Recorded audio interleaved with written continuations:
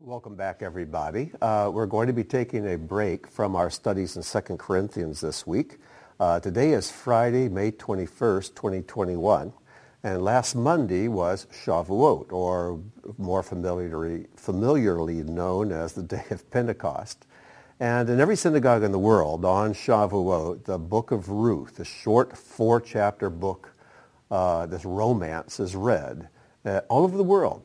Ruth is the 8th book of the Bible, and it is traditional to read this book on Shavuot because the events of Ruth take place during the time that the book of Ruth takes place, during that same time of year, between the barley harvest and the wheat harvest, between Shavuot and, between Passover and Shavuot. And on Tuesday, Robin and I were invited to participate in an international online Shavuot conference. It was really a pleasure to do that. It was hosted by friends in South Africa. There were 10 nations involved. And Robin taught on Ruth, the woman of valor, and I taught on Boaz. So I thought, why reinvent the wheel and just not share the same teaching again this morning with you? So without further ado, we're going to get right into the teaching, which I've entitled Boaz, the Kinsman Redeemer. Or another title might be Boaz, the Great Man of Valor. We could also call it Boaz, Shadows of Messiah, because Boaz, in every detail in the book of Ruth, is a picture of Yeshua, our Goel, our kinsman redeemer. So a little background, just to point out a few things before I actually get into the reading of Ruth. And that is this: Boaz's name is spelled, as you see on the screen, going from right to left, Beit, Ayin, Zion, Boaz. And the main part of his name is comprised of this last 2 letters, which spells the word Oz, or Oz, which means strength. Oz is strength. And there are a number of places in the scriptures where God is referred to as being Oz, being strong. That first letter is a preposition, and in your Hebrew Bible have a dot in the middle, which gives it the hard B sound, and then it has a vowel point above, which makes it the sound bo. And whenever you put bo at the front of a word, it means in or with. So Boaz would be in him is strength, or with him is strength, or strength is with him. But everything about Boaz's name speaks strength. And one of the things a kinsman redeemer must have is strength. Now, Boaz, who is a Jew, marries, if you're familiar with the book of Ruth, marries a Moabitess, Ruth, who's a Gentile. And these two come together, and at the end of the book, spoiler alert, they get married, and they become the great-grandparents of King David. Now, Ruth is the only woman in the Bible who's called an Ishet Chayil, a woman of valor. A woman of valor, and you'll come across that as you read through the book of Ruth. The only woman. And then Solomon, many years later, Solomon, their great-great-grandson, ended the book of Proverbs with a 22-verse section called the Ishet Chayil, the woman of valor. It begins with, a woman of valor who can find? Far beyond rubies is her value. And he goes through the Hebrew alphabet. Each verse starts with the next letter of the Hebrew alphabet and going through all 22 letters. And he describes this amazing woman of valor. And so we must believe that when he wrote this, he was memorializing his great-great-grandmother, Ruth, the only woman in the Bible called a woman of valor. But how about his great-great-grandfather, Boaz? Did he memorialize him? And we find that indeed he did. If you recall, Solomon is the one who built the first temple. David wanted to build a temple, but God says, no, your son will build it for me. And so David's son, Solomon, did indeed build the temple. Thus is called Solomon's temple. And it's described both in 1 Kings and in 2 Chronicles. And in 2 Chronicles 3:17, it says that he erected the pillars in front of the temple, one on the right and the other on the left, and name the one on the right Yachin and the one on the left Boaz. So here we see Solomon memorializing his great-great-grandfather, not with a beautiful passage of Scripture, but in the form of a column that bears Boaz's name. Now this is significant. Think about this for a moment. Solomon, the wisest man on earth, the greatest king of Israel, builds the temple, and he also writes the book of Song of Solomon and Ecclesiastes and the book of Proverbs. And he memorializes his great-great-grandparents whose story is recorded in the book of Ruth, which everyone knew at that time. And so to memorialize Ruth, he writes the Ishit Kyle, and to memorialize his great-great-grandfather Boaz, he names a column at the front of the temple with his name. And it tells us very specifically that the column on the right is named Yachin and the column on the left is named Boaz. Why did he memorialize them in these two completely different ways? Well, what we see here is a picture, a very spiritual picture of the feminine and the masculine. The masculine is considered to be the strong and the more physical. And as you've always heard me say, the feminine, the woman, is always the more spiritual. And so, true to form, Solomon memorializes Ruth as something very spiritual. Words. With words that are part of our scriptures. With the description of the Ishit Kyle. But his great-great-grandfather Boaz, he memorializes something very physical, something that represents strength. And he memorializes Boaz, whose name means in him is strength, with a column at the front of the temple. Now we have to ask the question, well, who is this Yachin character? And Yachin is indeed a man's name. And you do find Yachin in the Bible, but we find no details about him whatsoever. If I remember correctly, he is one of Simeon's sons, and that is about as much as we know. And I think there might even be another Yachin later on, but they're basically a nobody. In Scripture, there's no detail, no accomplishments recorded. So the rabbis believe when we see the name Yachin, we're not to think of a person, but we're to translate the name by what it means. And the name Yachin means he will establish. And in both 1 Kings and in 2 Chronicles, it's crystal clear that the Yachin column is on the right and the Boaz column is on the left. And I think that's because God wants us to read the message from right to left. Hebrew reads from right to left. And so if we just simply translate Yachin into English, it means he will establish, and then Boaz. So these two columns give us a message. He, God, will establish Boaz. And I do believe that the rabbis are correct on this. So once again, Ruth memorialized in the immortal words of the Ishit Kyle in Proverbs 31. And Boaz memorialized in this message as you enter the temple. He will establish strength. You know, as we always say, the right is the spiritual, the left is the physical. Well, who is the he of the word Yachin? God. God who is spirit.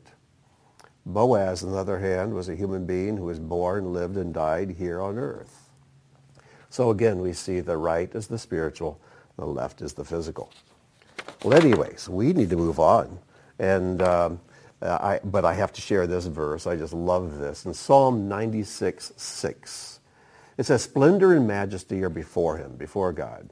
Strength, and there's our word, Oz, which is the last two letters of Boaz's name.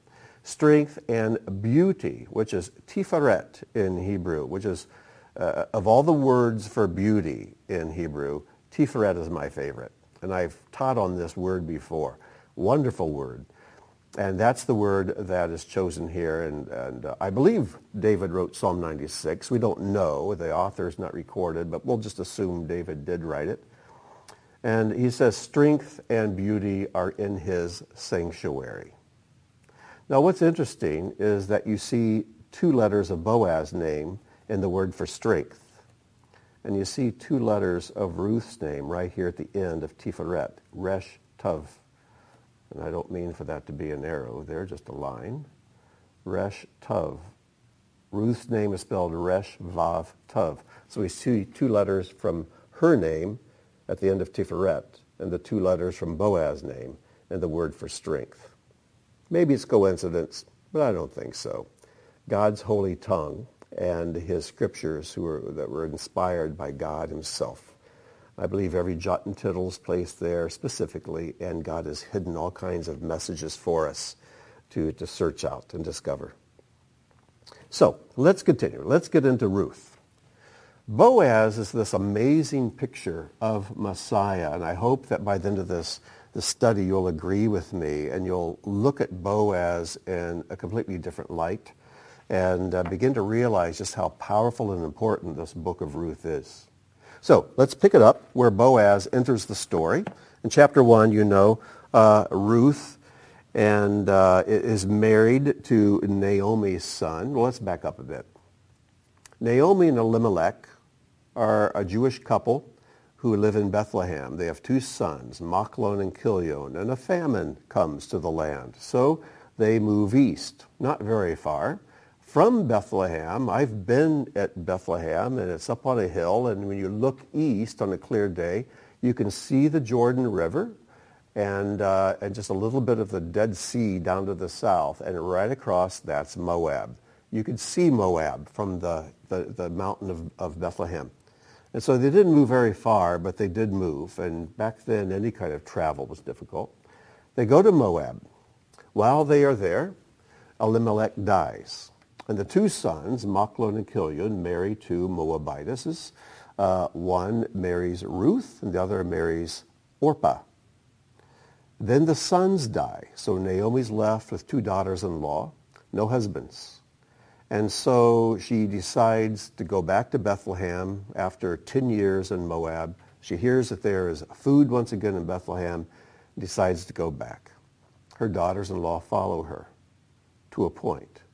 Then she says, go back home, find a husband, have children, start a family. Don't come with me. So Orpah kisses her and goes back. But Ruth clings to her, says, don't discourage me from following you. Your God's going to be my God. Your people, my people. Where you live, I'm going to live. And where you die and are buried, that's where I'm going to be buried. I'm sticking with you, Naomi. So Ruth came across with her. What courage this woman had. What faith she had in the God of Naomi, the God of Israel. And if only we could have that courage and faith to follow God so wholeheartedly as Ruth did. So she comes to Bethlehem, and Ruth and Naomi have no money. And the only way to get food is to go glean in the fields, which is something the Torah provides for. It was the time of the barley harvest, and so Ruth goes out to a field, and she begins to pick up the grain and the stalks that have fallen to the ground. And then in chapter 2, verse 1, it says, now Naomi had a kinsman. Now the word here is not goel. It just simply means a kinsman, a relative of her husband, a man of great valor, an Ish Gibor Kyle. That is what it looks like in Hebrew. I mentioned that Ruth is the only woman in the Bible called an Ishet Kyle, a woman of valor. And there are a few men in the Bible called an Ish Kyle, but there's only one man called an Ish Gibor Kyle. Gibor means a powerful man, a man of great valor, a powerful man of valor. He's the only one. And it's wonderful to think that this Ish Gibor Kyle married the only Ishet Kyle in the Bible. And no wonder that their great-grandson became King David, and their great-great-grandson, King Solomon. And then we come down to verse 5. It says, then Boaz said to a servant who was in charge of the reapers, whose young woman is that? Who is that girl? So we see here that he notices Ruth before she notices him. This is the same with our Redeemer and with us. before we ever knew him, ever took notice of him, before we ever learned about him, he had his eye on us. He's been watching us from the very beginning.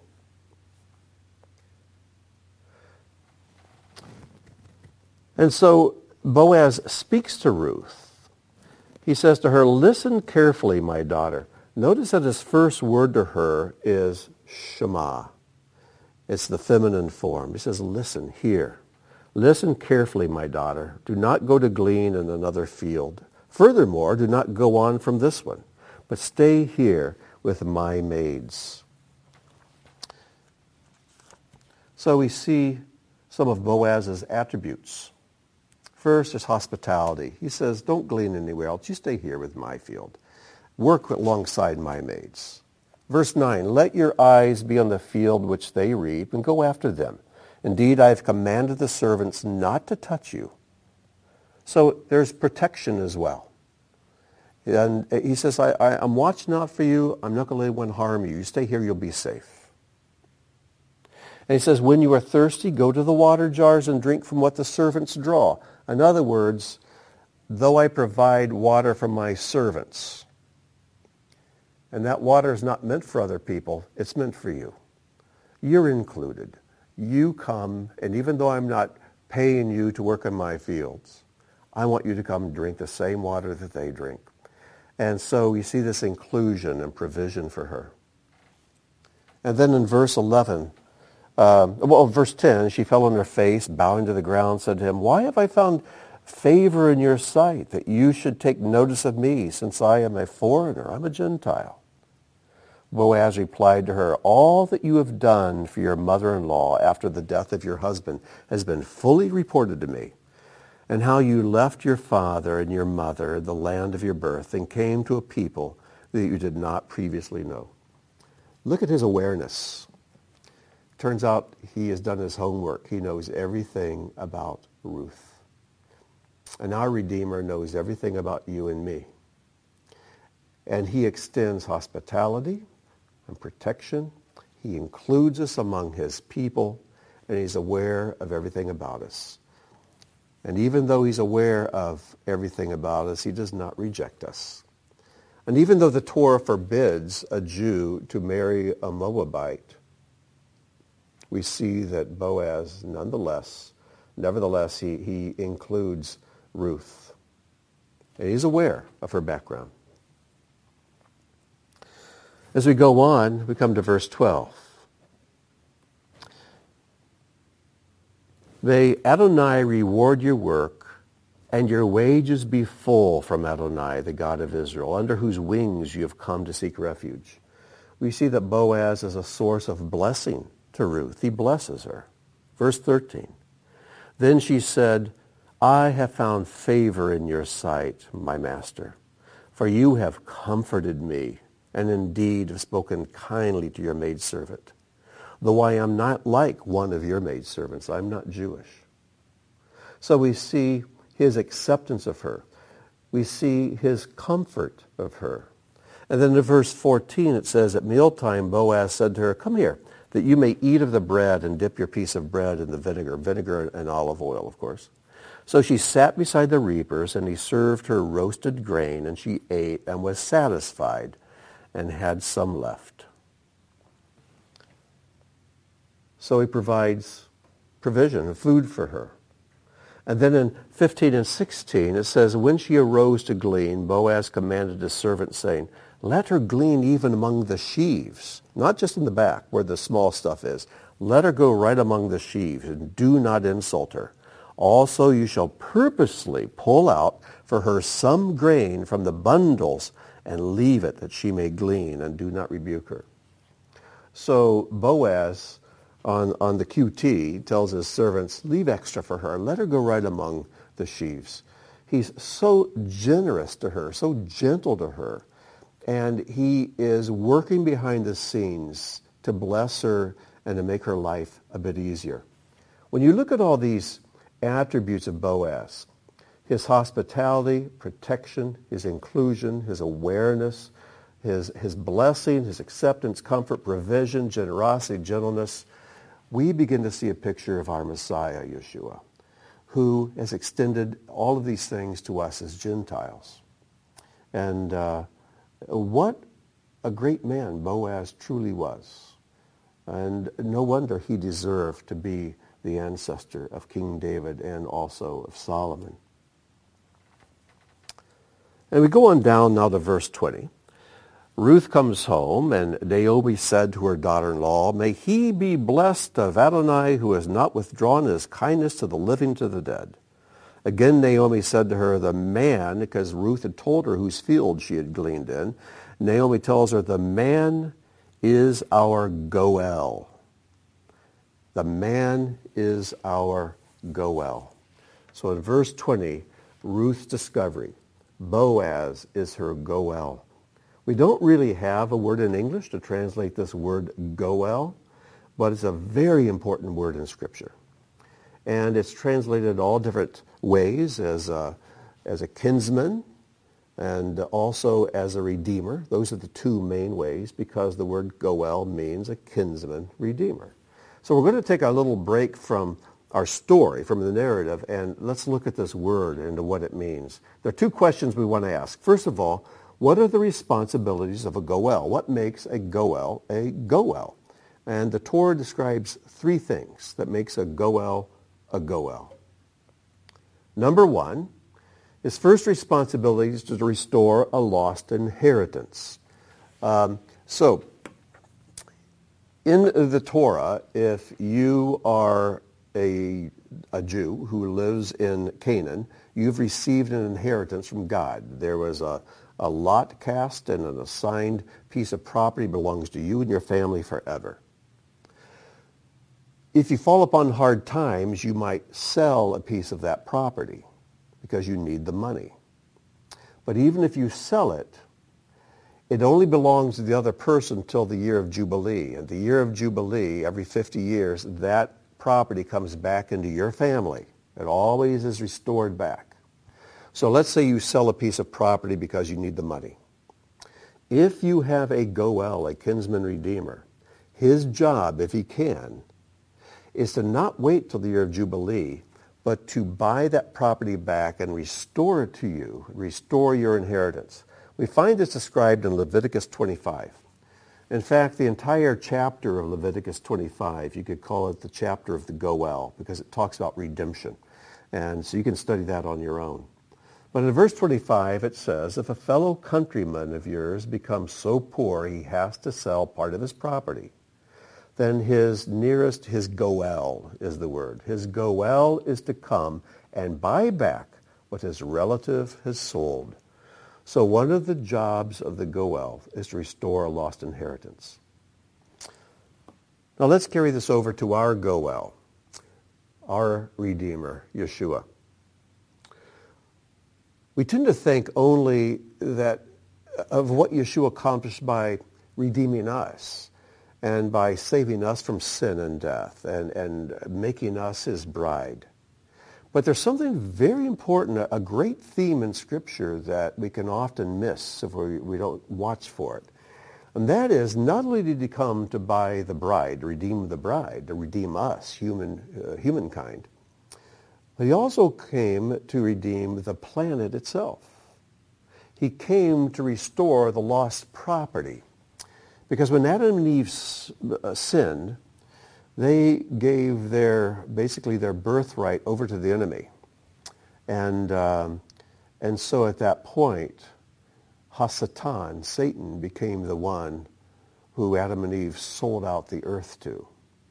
If you recall, when Satan took Yeshua and tempted him, when Yeshua was in the wilderness for 40 days and 40 nights, the last temptation was this.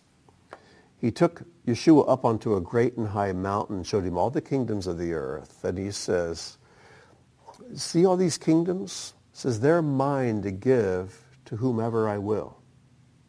And Yeshua didn't argue with him. And he says, all you have to do is just bow down. It'll just be between you and me. Nobody else will know. Just bow down. Bow down and worship me. And they're all yours. And again, Yeshua didn't argue with him, saying, no, these aren't yours. He realizes that Adam and Eve, who were the guardians of planet Earth, they took their inheritance, and when they sinned, they abdicated their inheritance to the enemy. Part of Yeshua's work is to redeem the planet back, to reclaim the lost property and restore it to us. We find this referred to in Romans chapter 8. In Romans chapter 8, starting in verse 19, it says, "With the anxious longing of the creation, of the earth, the created realm, waits eagerly for the revealing of the sons of God. For the creation was subjected to futility, not willingly, but because of him who subjected it, in hope that the creation itself also will be set free from its slavery to corruption and to the freedom of the glory of the children of God. For we know that the whole creation groans and suffers the pains of childbirth together until now." In other words, the whole creation is in pain. The entire creation is groaning. It's under a curse. That's why the creation, as beautiful as it is still dying. Things die. Animals are eating other animals, and things grow old and corrupt and die. And in verse 23, "And not only this, but also we ourselves, having the first fruits of the Spirit, even we ourselves groan within ourselves, awaiting eagerly for our adoption as sons, i.e. the redemption of our bodies." Because you see, the physical body is part of this creation. It's made of the dust of the earth. It's made of water. It's made of physical substance. And being part of the physical world, which is under a curse, these bodies also, they corrupt and they grow weak, they grow old, and they die. And so our bodies themselves are part of this creation that God has come to redeem. And the day is coming when God will claim back what has been redeemed through Messiah, and he will restore it to the race of Adam and Eve. What a day that's going to be. We should all be groaning for that day. And I think we all are, whether we realize it or not. Because we all know somehow growing old and weak and dying is somehow unnatural. We weren't created for this. But there's a morning coming when there will be no more curse. There'll be a renewed heavens and earth. And what a day that's going to be. That's something to look forward to. All right, let's move on. The second responsibility of a Goel is to rescue another from poverty. So not only restore lost property, but to restore lost freedom. In Leviticus 25:47-49, it says, "Now if the means of a stranger or of a sojourner with you become sufficient, and a countryman, a Jewish brother or sister of yours, becomes so poor with regard to him as to sell himself to a stranger who is sojourning with you, or to the descendants of a stranger's family, then he shall have geula, redemption, which comes from the word goel, redeemer, right after he has been sold. One of his brothers may redeem him, or his uncle's son may redeem him, or one of his blood relatives from his family may redeem him, or if he prospers, he may redeem himself." Look how many times the word redeem, all forms of the word goel, are used in this passage. So here, instead of selling property, maybe you've already sold the property. Here you sell yourself because you simply are just mired in poverty. And so the kinsman redeemer can come and purchase you back, restore your lost freedom. Sunday evening we had a Shavuot conference at a service at Beth Tikkun. And I shared at the service. I read the book of Ruth. And as I was preparing, I kept thinking about, what do we have to bring to God? You know, if we're the bride of Messiah, and in ancient times, and even in many places in the world today, the bride brings a dowry. She brings wealth to put there at the feet of her bridegroom, to give to him. And here we are. What do we have as gifts to lay at the feet of our kinsman redeemer, Yeshua the Messiah? What do we have? Well, Shavuot comes 50 days after Passover. And at Passover, that first Passover when Israel took the blood of the lamb and put it on their doorpost, they took the body of the lamb and roasted it and ate it. They received two gifts from God. Through the blood of the lamb, they were passed from death to life. Through the body of the lamb, they were passed from slavery to freedom. So God freely and graciously gave them two gifts, life and freedom. And the two are very closely related. Life and freedom. And the message here is that the two things God gave us at Passover, the only two things we have to give him at Shavuot. Shavuot, which is always seen to be a wedding ceremony. There's a huppah of the clouds over Mount Sinai. There's the ketubah, which is the Torah, the Ten Commandments that God gave. There's the wedding ring, which is the Sabbath. And even the prophet Jeremiah himself, as he speaks for God in Jeremiah 31, refers to that as a wedding ceremony where God takes Israel as his wife. And what did they have to give? Their life and their freedom. The two things God had given them. And that's the only thing you and I have to give to the Lord. And you know, after God spoke there on Shavuot, Moses went up onto the mountain for 40 days and 40 nights. And in the next chapter, we read the first commandment that God gave Moses, the first of the Mishpatim. And it is this. He says that if a man is indentured to another man, he is a slave to another man, he's to serve him for 6 years. And then at the end of that, he's given his freedom. He's free to go. But if the man says, I love my master, ahavti Adonai, I love my master, I love my Lord, the one who owned me. He says, I will not go free. That's his choice. In other words, his first decision as a free moral agent who's just been set free from this servitude.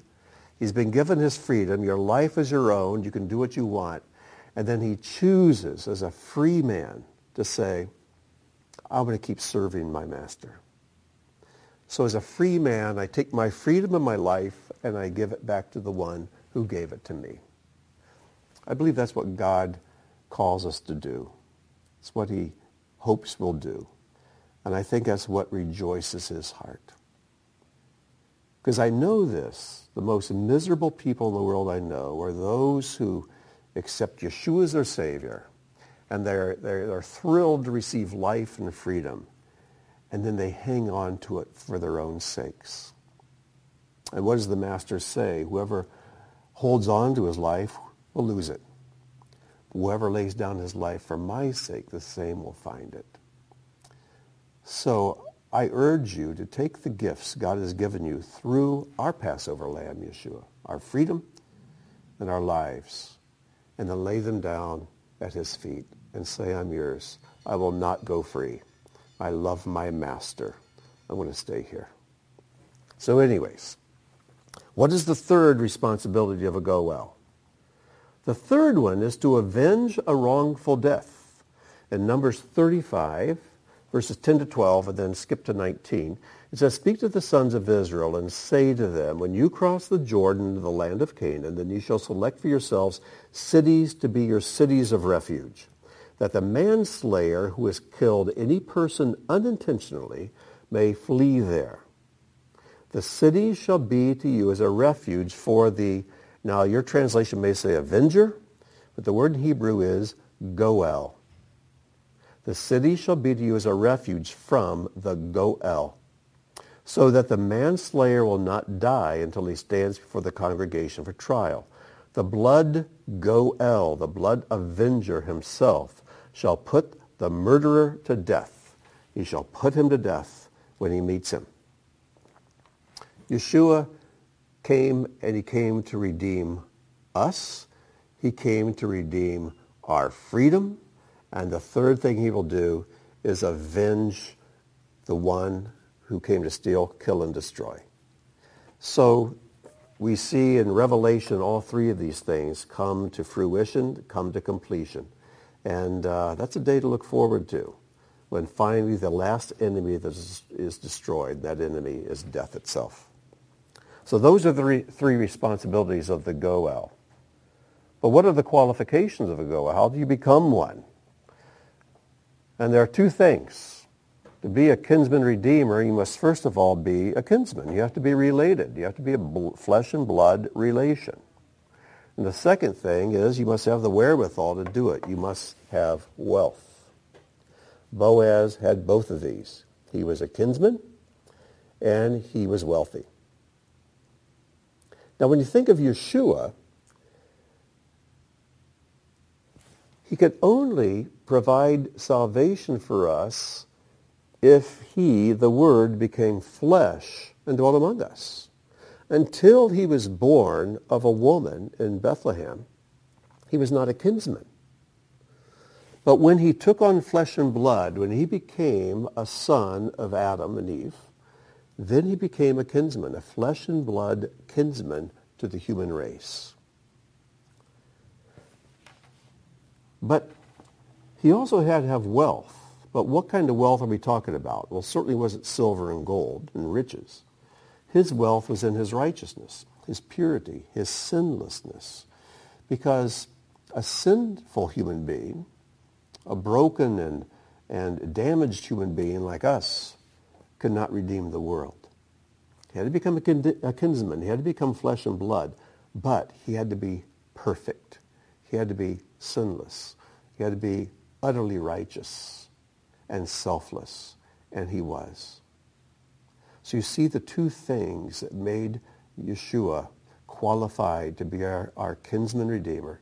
To become a kinsman and to have the wealth, the spiritual resources to purchase back mankind and the planet itself. What an amazing Redeemer we have. What an incredible Redeemer. Now, I want you to think of something here. When you read the last chapter of Ruth, and I'm going to assume you've all read that. If you haven't, you need to skip ahead. Stop here and read chapters 3 and 4.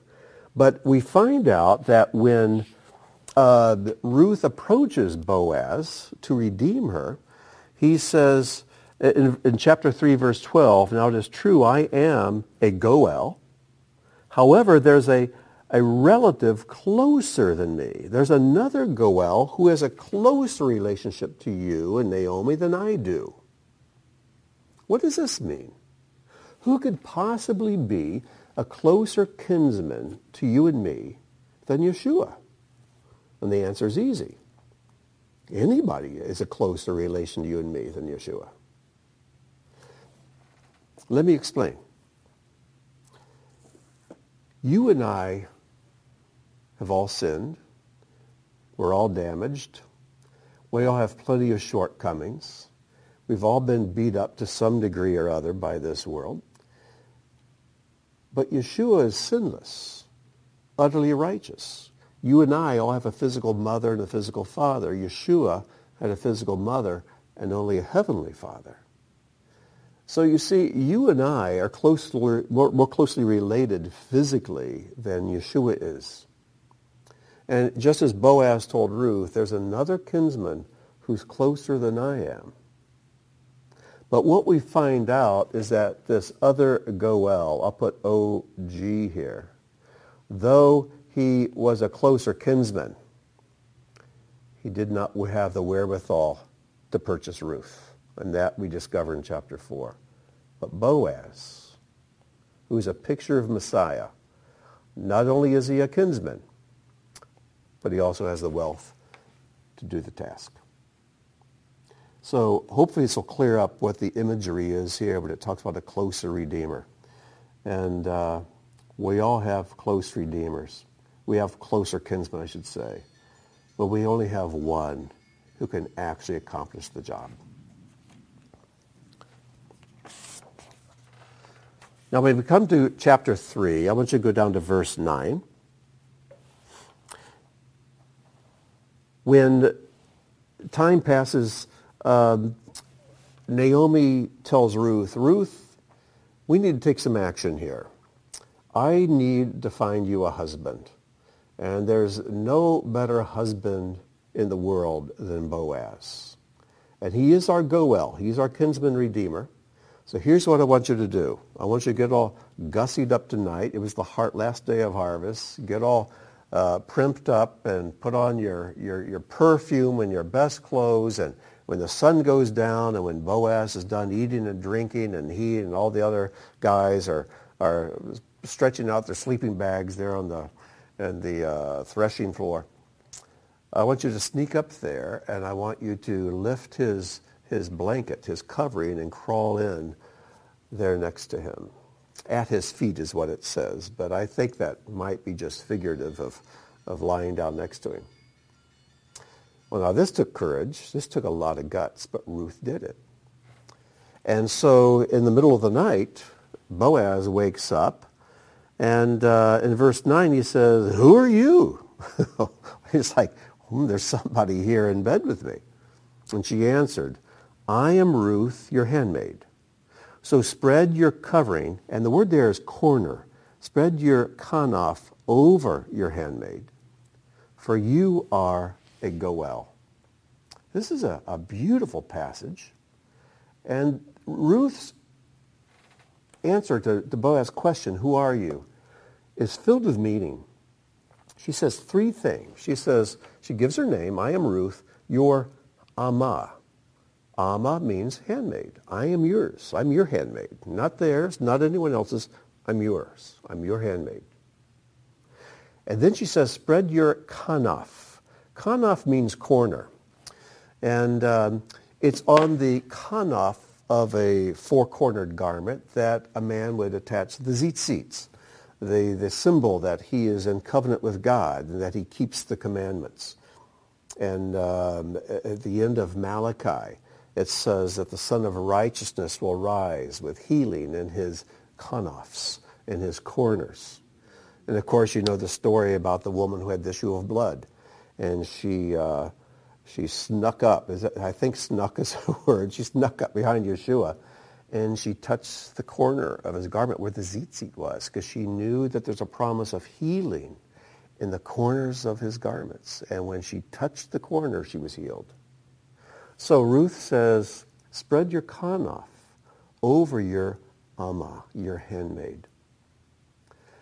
It was almost as if she's saying, Boaz, I know on your kanaf is a tzitzit, which is a symbol that you are in covenant with God. You keep his commandments. And you are a Goel. You're my Goel. You're my kinsman redeemer.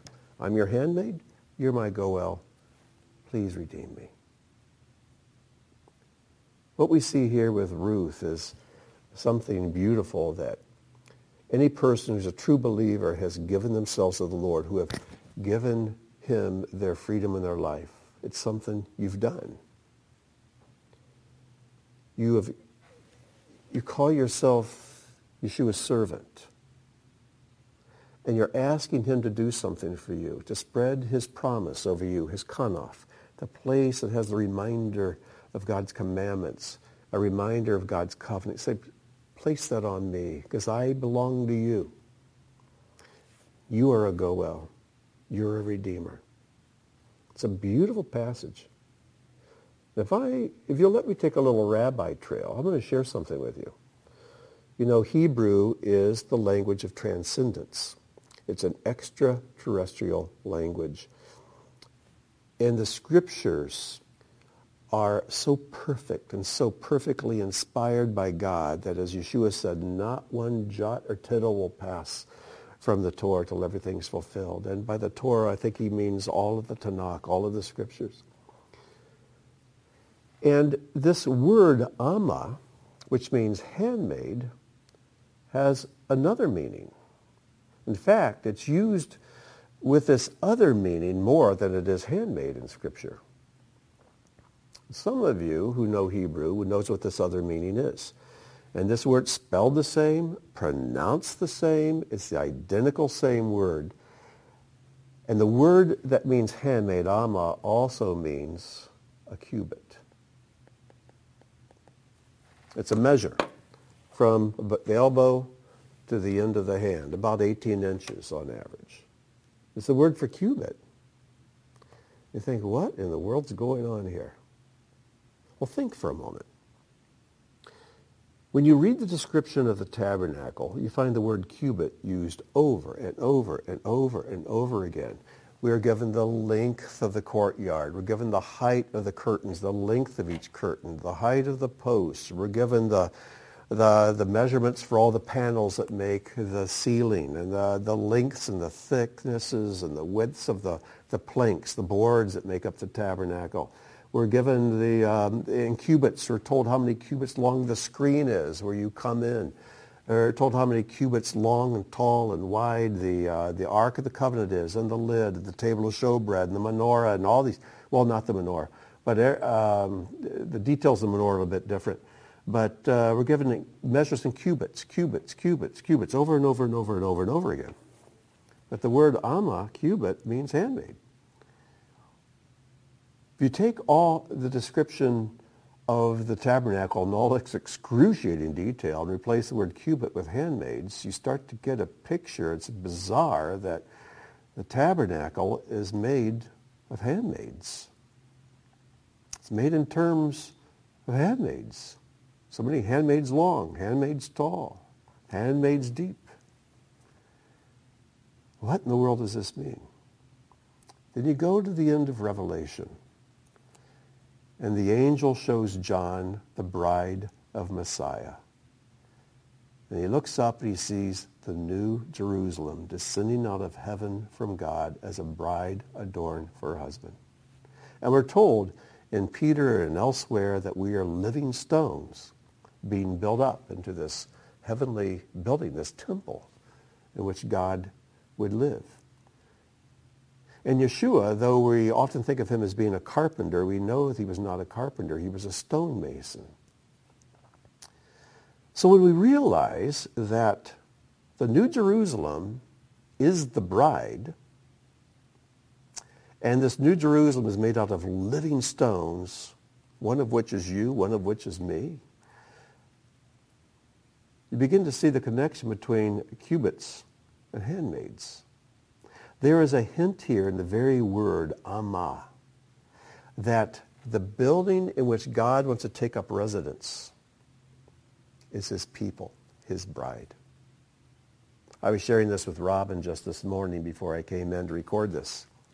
And she says, well, that's just like in Luke 1:38, when the angel comes and speaks to Mary, telling her that she's going to, as a virgin, give birth to a child who will be the Messiah. And what is her response?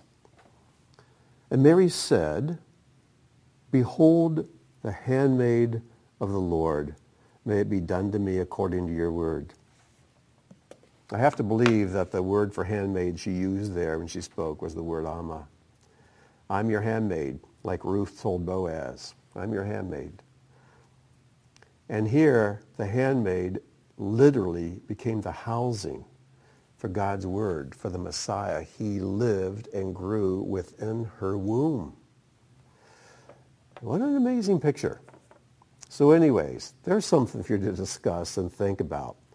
But if it sounds a little bizarre, let me just remind you of this. Hebrew is God's language. And for whatever reason, he decided from eternity past that the word amma would mean both cubit and handmaid. There has to be a lesson there for us. Well, Boaz says, who are you? She says, I am Ruth, your amma. Spread your kanaf over your amma. You are a goel. And so what does Boaz say in return? Chapter 3, verse 10. Then he said, may you be blessed of Adonai, my daughter. You have shown your last kindness to be better than the first by not going after young men, whether rich or poor or rich.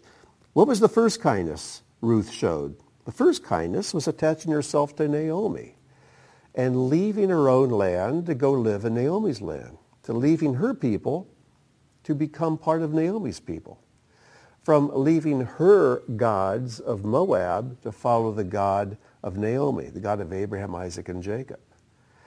and to go into this with utter courage out of love for Naomi. Love for Naomi. You know, when the Israelites came out of Egypt, God was their Redeemer. But they left Egypt not because they loved God. They left Egypt because they hated Egypt. But here, during this same time of year, Ruth takes a journey. But her journey is not based on hatred of Moab. It's based on love for Naomi. And she had seen enough in Naomi that she thought, I want Naomi's people. I want Naomi's God. I want Naomi's land. I want to be with her. I've seen something in her, and I want that. Do people see that in you? Do people see enough of God in you? And even though Naomi called herself bitter because she was a little depressed from losing her husband and her 2 sons. But even then, Ruth saw in Naomi something she wanted, and she's willing to risk her entire life and freedom on. And what a wise and courageous woman. We're to be a Naomi. Or we're to be a Ruth, I should say.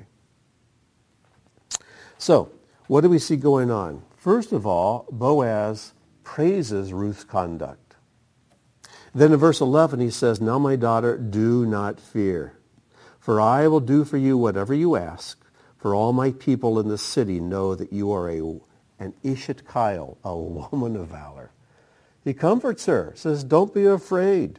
And he promises to answer her request. So what does Yeshua say?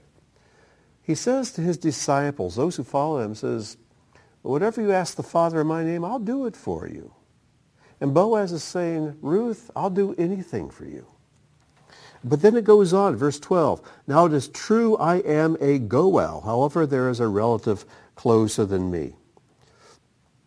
Remain this night, and when morning comes, if he will redeem you, good. Let him redeem you. But if he does not. I think when I read that, when he says, if he'll redeem you, good. Let him redeem you. I think Boaz is saying, yeah, you got another kinsman. Let him take his best shot. It won't work. I'll redeem you. But if he does not wish to redeem you, then I will redeem you as Adonai lives. And then he says, lie down until morning. So he promises to answer a request. He promises to take care of everything. And then he tells her to rest until morning. You know, what is being described here is the period of time in which we live. Because we're waiting for our Redeemer to return. We're waiting for him to come and to claim his bride and to reclaim the land that was lost and to avenge our enemy, our killer, Satan. So what do we do in the meantime? We rest until morning. The days are dark, and they seem to be getting darker. It's always darkest before the dawn. And so we're to rest. We're to labor to enter into his rest and to trust that our Redeemer is going to do what he promises to do. He'll take good care of us. He hears our request, and he comforts us. And he says, do not fear. Do not fear. And I think the most alarming thing I see among my brothers and sisters in the Lord that causes me great concern is the amount of fear they have. How cowardly they are. And we need to be strong. We need to be fearless. We need to be faithful. We need to be loving. But a fearful person cannot be any of those things. Let me share something with you that I've been thinking about lately, and I didn't mean to go over this, but let me just share it for a moment. At the end of Revelation, he talks about the people who cannot enter the New Jerusalem. And if I had planned to share this, I would have the verse right here under my nose. But it talks about the number one thing it lists are the cowardly. It lists cowardice as a sin. And what I will have to do is find that and add it to the notes later. I'm not going to take time here in the recording to look up the verse. But it says that the cowardly don't get to enter. And I think, oh my goodness, we need to get some courage. Because to be cowardly is to say, God is a liar. He doesn't take care of us. He can't be trusted. He's not going to keep his word. And the enemy and the things I do see are more powerful than the God who is spirit and who has spoken to my heart and knows that all is going to be well. We can't afford to be cowardly. And again, as I have often said in recent messages, I believe there are dark days ahead.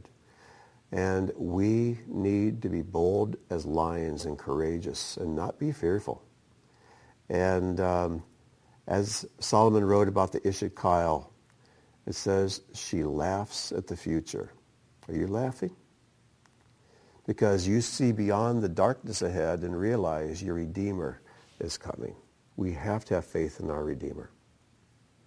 Anyways, to completely shift gears, chapter 4 has always been a source of confusion for many people. It is a confusing section for us who live so many thousands of years later in a different culture.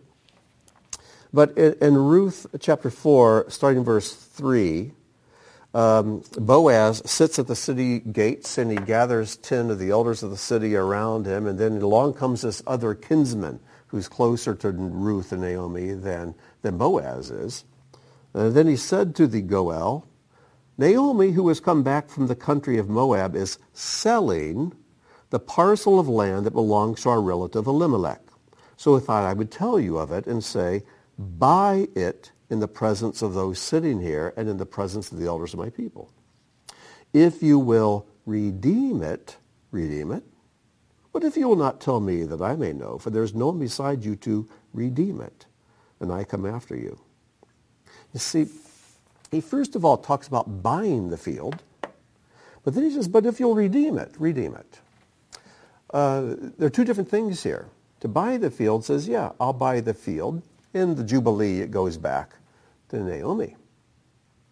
But to redeem the field means I buy the field and give it to Naomi now. But as the Redeemer, I'll have some rights to go ahead and farm it and use it. So let's understand what's going on. Elimelech had a field in Bethlehem, but Elimelech dies. When Elimelech died, the field became the property of his two sons. They would divide the inheritance. Machlon would have half the field. Chilion, his other son, would have the other half. Now, Machlon was the husband of Ruth. So when Machlon dies, his half of the field goes to Ruth. Chilion's half of the field would go to Orpah, but Orpah turned back. She did not follow Naomi. She says, I'm going to stay here in Moab. I'll find a husband here. So Chilion's half goes back to his mother, Naomi. So here's the state of affairs when chapter 4 takes place. You got the fields divided, half to Naomi, half to Ruth, the husband of the dead son, Machlon. So when Boaz brings up the topic to this kinsman, this other kinsman, he talks first of all just about what belongs to Naomi. And the guy says, yeah, I'll redeem that. I'll buy that. I'll do it. But then Boaz says, but there's another half to this. Ruth and Naomi, they're a team. They are one. And if you're going to buy the field from Naomi or redeem the field from Naomi, it's a package deal. Good news, you get the whole field. Bad news, it's going to cost you twice as much, and you have to marry Ruth. So this other kinsman redeemer's response is, can't do that. Sometimes I think he's thinking, yeah, my wife will kill me if I bring home another woman. Say, dear, I have a surprise for you. But he says, can't do it. It had been too expensive for him. Remember, this other kinsman, he was a closer kinsman than Boaz, but he didn't have the wherewithal to purchase back the entire field, to take on another wife, to raise up children, and to do the entire package. So Boaz steps in, and he redeems the field. He marries Ruth. Ruth gives birth. They name him Oved, which means servant. Oved grows up. He has a son named Jesse. And then Jesse's son is David. What an amazing story. I'm going to close with this verse, Job 19. We believe Job to be the oldest book in the Bible, even though the events in Job take place after the events of Genesis or during that time period. It was actually written down before Moses wrote down the words of the book of Genesis. And look what Job says. Job's suffering. He doesn't know why he's suffering. But listen to the hope he had in his heart. He says, as for me, I know that my Goel lives. I have a Goel. And he wasn't talking about a physical one. And at the last, he will take his stand on the earth. Even after my skin is destroyed, after I'm dead and gone, yet from my flesh I shall see God, whom I myself shall behold, and whom my eyes will see, and not another. My heart faints within me. His hope in God as his Goel, as his kinsman redeemer, was so great, so strong, even in this time of confusion, when he didn't understand why he was going through what he was going through. He still believed he'd see his Redeemer. And in his flesh, he'd be brought back to life, and he would see God. Interesting phrase is stand on the earth. It's not a very good translation. It really, literally, be translated would arise upon the dust. Al afar yakum. Yakum means to rise up above. Afar is the word dust. And though the earth's made of dust, it's not the word earth, it's the word dust. And there are images here of something rising up out of the afar. The imagery here is quite amazing. And when we look at the story of Yeshua, we realize our kinsman redeemer did die, but he arose. Yakum. He rose up above the dust. And he's going to rise above our dust. From dust we came, and back to dust we go. But our Redeemer will take a stand. He will arise above the dust. And in our flesh, we too will see God. What an incredible, incredible promise we have here from the oldest book in the Bible. Okay, discussion questions. First of all, from memory, if you're with your discussion group, great. If not, just close your eyes and from memory, try to identify as many parallels between Boaz and Yeshua as you can. And, it wouldn't take too much digging to find others that I missed. Second, from memory, identify as many parallels between Ruth and the redeemed community as you can. Us, the church, okay? The community of believers. How many parallels between Ruth and us can you come up with? In what areas, question number 3, in what areas of your life are you like Ruth? Now think of all the qualities of Ruth as Ishet Kyle. And you might want to go to the last 22 verses of Proverbs and read Ishet Kyle and ask yourself, how many of these attributes do I have in my own life? But then also, second part, in what areas are you like Orpah? Remember, Orpah, she kissed Naomi, but she turned back. She didn't follow. She kissed her, but Ruth, it says, clung to her. All of us have areas in our lives are more like Orpah than like Ruth. We need to fix those. Read Exodus 15:13, and I have it in the notes. Exodus 15:13 says this, "You have led in your steadfast loving kindness the people whom you have redeemed." And that's the word Goel. You have guided them, you have guided them by your strength. And the word there is Oz, the last part of Boaz's name. You have guided them in your strength to your holy habitation. This verse is from the Song of the Sea, after Israel crossed the Red Sea, they sang this song. This is one of those verses. So read Exodus 15:13 and discuss it. What shadows of this teaching do you find there? What shadows of this teaching do you find there? Remember, when they crossed the Red Sea, the story of Ruth was still quite a ways into the future. Yet there are shadowings, foreshadowings of the story of Ruth in this verse. So it's a fun verse to look into and discuss. So with that, let's close in prayer. Our Father and our King, we thank you so much that you are so faithful to us, that you are our kinsman redeemer. Lord, what a great redeemer you are. What an amazing redeemer. And we thank you for loving us so well, for being so faithful, for, Lord, restoring our freedom, for restoring this planet in the day to come soon, restoring your creation. And Father, for taking vengeance upon the one who has come to steal and to kill and to destroy. And Lord, to restore all the damage that he has done. Father, we thank you, and we rest in your promises, and we take courage in them, knowing that the day comes when you will take your stand upon the earth. And in our flesh, we will see you. Lord, help us to live in the light of your promise. And we give you praise and glory for it. In the name of Yeshua, our Goel, our kinsman redeemer.